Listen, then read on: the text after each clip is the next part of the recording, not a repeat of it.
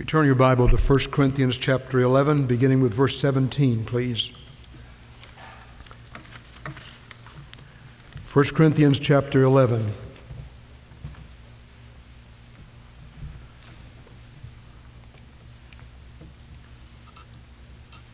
Beginning with verse 17. Now, in this that I declare unto you, I praise you not, that you come together not for the better, but for the worse. For first of all, when you come together in the church, I hear that there are divisions among you, and I partly believe it. For there must be also heresies among you, that they who are approved may be made manifest among you. When you come together, therefore, into one place, this is not to eat the Lord's Supper. For in eating everyone taketh before the other his own supper. One is hungry, and another is drunk. What, have you not houses to eat and to drink in? Or despise ye the church of God, and shame them that have not? What shall I say unto you? Shall I praise you in this? I praise you not. For I have received of the Lord that which also I delivered unto you, that the Lord Jesus, the same night in which he was betrayed, took bread. And when he had given thanks, he broke it and said, Take, eat, this is my body which is broken for you. This do in remembrance of me.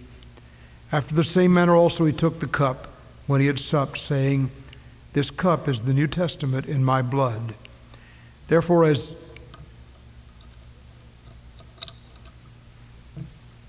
often as ye drink it in this cup is the New Testament in my blood. This do as often as ye drink it in remembrance of me. For as often as ye eat this bread and drink this cup, ye do show the Lord's death till he come. Wherefore, whosoever shall eat this bread and drink this cup of the Lord unworthily shall be guilty of the body and blood of the Lord. But let a man examine himself, and so let him eat of that bread and drink of that cup. For he that eateth and drinketh unworthily eateth and drinketh judgment to himself, not discerning the Lord's body. For this cause many are weak and sickly among you, and many are asleep.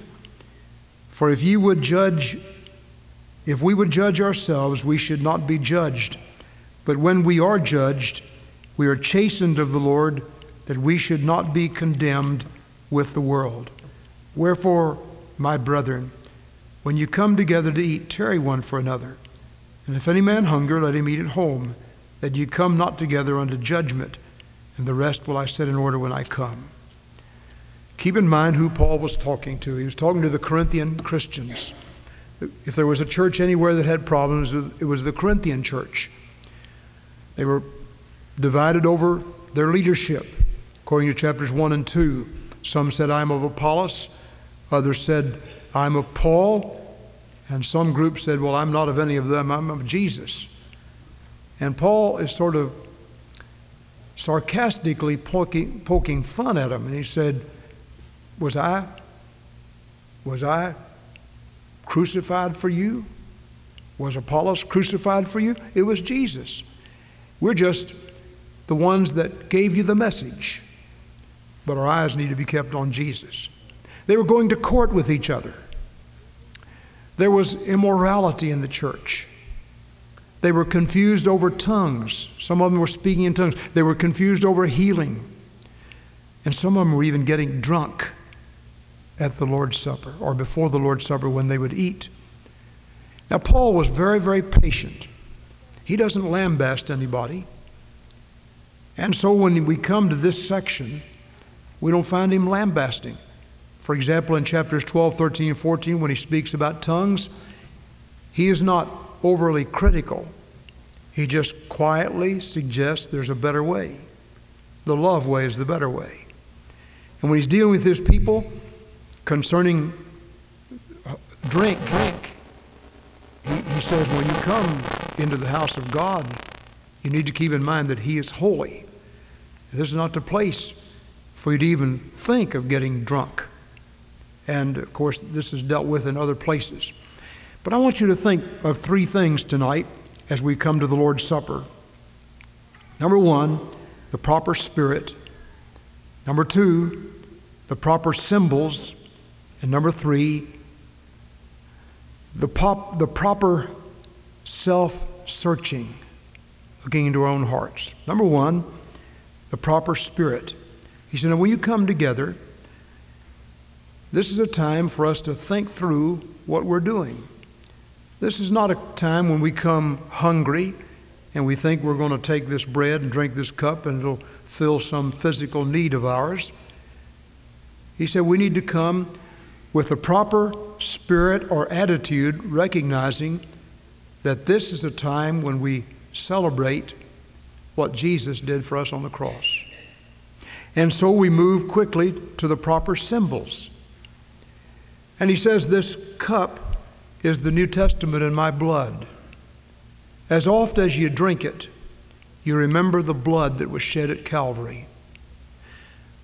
This cup does not become the actual blood. It is a symbol of that blood. There is a group who believe in transubstantiation. That is, that when the minister prays over those elements, that suddenly the bread becomes the very flesh of Jesus and the cup becomes the very blood of Jesus, and therefore that minister has a right to give you the flesh of Jesus and the blood of Jesus, and if he doesn't give it to you, you have no part in him. And this is the reason and the place where heresy came in, and many in the church, in the broad sense of the word today, have a total misunderstanding of this. These are symbols only. The bread, a symbol of the broken body of our Lord. And when you partake of that bread tonight, you're not taking the flesh of Jesus, but a symbol of that flesh. You're saying, thank you, Lord, that you died on the cross for my sins. When you take of that blood, you're not taking the actual blood of the Lord. That was spilled 2,000 years ago. And by faith you have appropriated what happened at Calvary 2,000 years ago to your spiritual life and to your soul and to your life, so that the blood has cleansed you from sin and washed away your sins. And the element that we take tonight, the grape juice, and it's not real wine.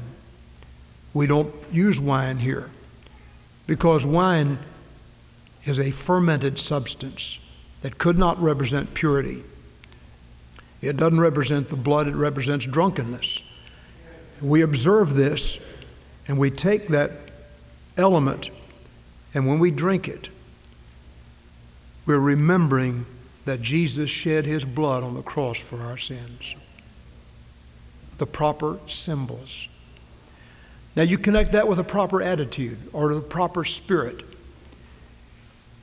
Brother Chris could not have sung a more appropriate song tonight, nor the quartet when they sang, "This is what heaven means to me."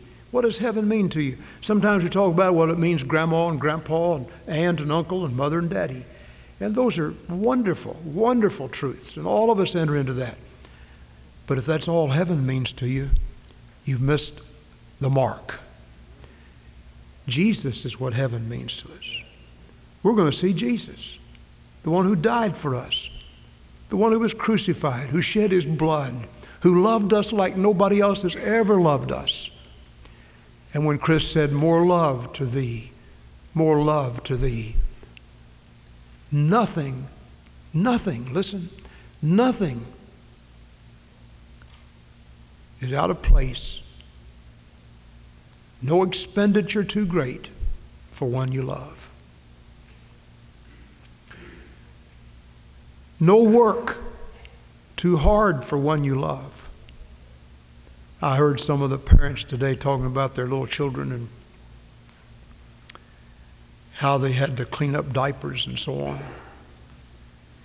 If you didn't love those kids, you wouldn't do that. That's the reason we have so many abandoned children today, because their parents don't love them. But I'm persuaded better things of you. You love your kids. That's the reason you change their diapers. That's the reason you go out and work hard to earn a living. That's the reason you discipline them, because you love them. When we love the Lord, no work will be too hard. No expenditure will be too great. No giving of our time is too much because of what He did for us. The proper attitude, the proper symbols, and then the proper self-searching. This scripture says, let every man examine himself. When we come to the table of the Lord, it's a time of taking stock. It's a time for us to look into our own hearts and see if our attitude's right, if our mindset is right, if our understanding is right, to see if our doctrines are right. In the earlier part of this, he talks about heresy coming in. Nothing could be more of a concern when we come to the Lord's Supper than heresy or confused doctrine.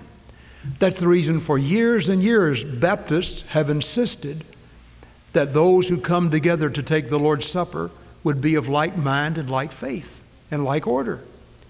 We come together understanding that the only way we get to heaven is by grace through faith. Not what we do, but what He did.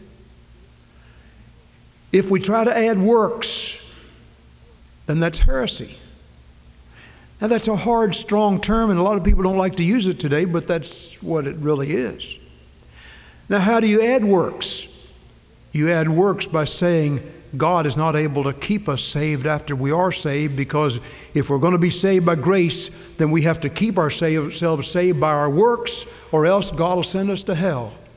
And nothing could be further from the biblical truth. The truth of the Word of God is that Christ forgiveth, He receiveth sinful men, and He forgives our past, present, and future sins. All at Calvary, all at one time when we receive Christ as our Savior. Jesus comes in and cleanses.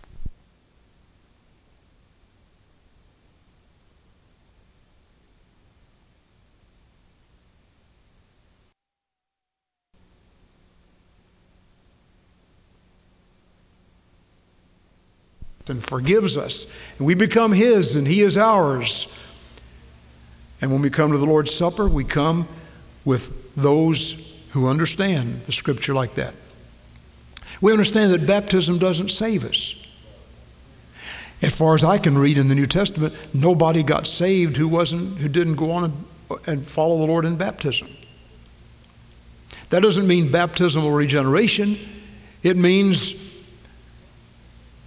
trust and obey, for there's no other way to be happy in Jesus but to trust and obey. We trust Him for salvation. We obey Him because of who He is, because of love, more love to thee. And so we come to the Lord's Supper and examine our hearts. Am I in tune doctrinally with heaven, with the Word of God, with those with whom I take this supper? Am I in tune spiritually? Do I have something against God? Am I holding a grudge in my heart because God did something some time ago and I didn't understand it? Therefore, I'm just sort of reserved a little bit, and I'm not going to give to God as much as I used to give because God's people didn't do right by me. Or everybody didn't look at me with appreciation like they ought to have. And I get out of fellowship with God or His people. And so it's a time for us to take stock of that. We look into our own lives. Let every man examine his own heart when we come to this supper. I'm not to examine your heart. That isn't what the Scripture says. I'm not going to say, well, I wonder if E.J. is measuring up. Or I wonder if Brother Danny is measuring up like he ought to measure up. That's not what it says. It says, Danny, you examine your heart. Richard, you examine your heart. We look into our own hearts. And that causes us to have a new fellowship with Christ if we'll be honest with Him. If we confess our sins, God is faithful and just to forgive us our sins and to cleanse us from how much unrighteousness? All unrighteousness. Now He says, if you don't do that,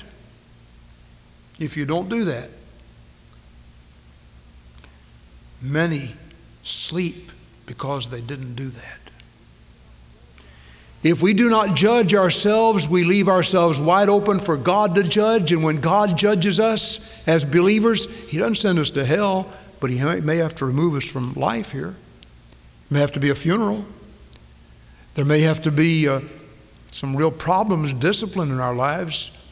And so we need to look into our own hearts and let God speak to us. Can we do that tonight as we come to this sacred time?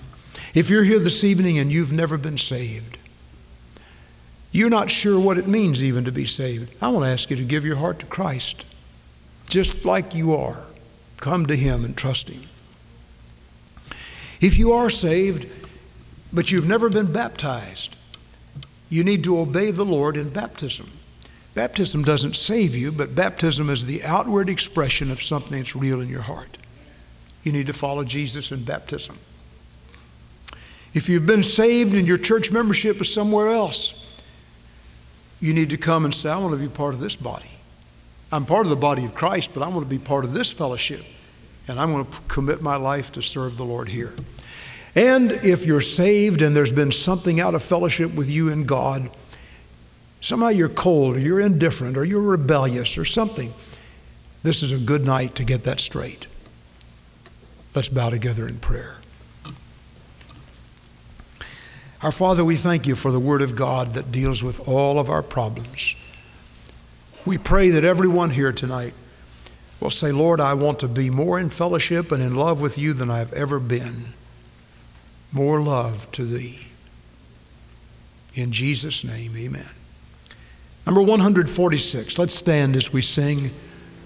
I can hear the Savior say, Thy strength indeed is small. Child of weakness, watch and pray. Find in me Thine all in all. As we sing this, if God has spoken to any of our hearts, if there's anyone here that needs a rededication of life, or a renewal of your spiritual love to Christ, or a closer fellowship with Him, or you need to come and say, I've never really been saved, I want to be saved, or I've been saved but I have not been baptized and I'm willing to follow the Lord in baptism, or I want to move my letter to this church, will you do what God tells you to do? While we begin to sing, will you step out for the King?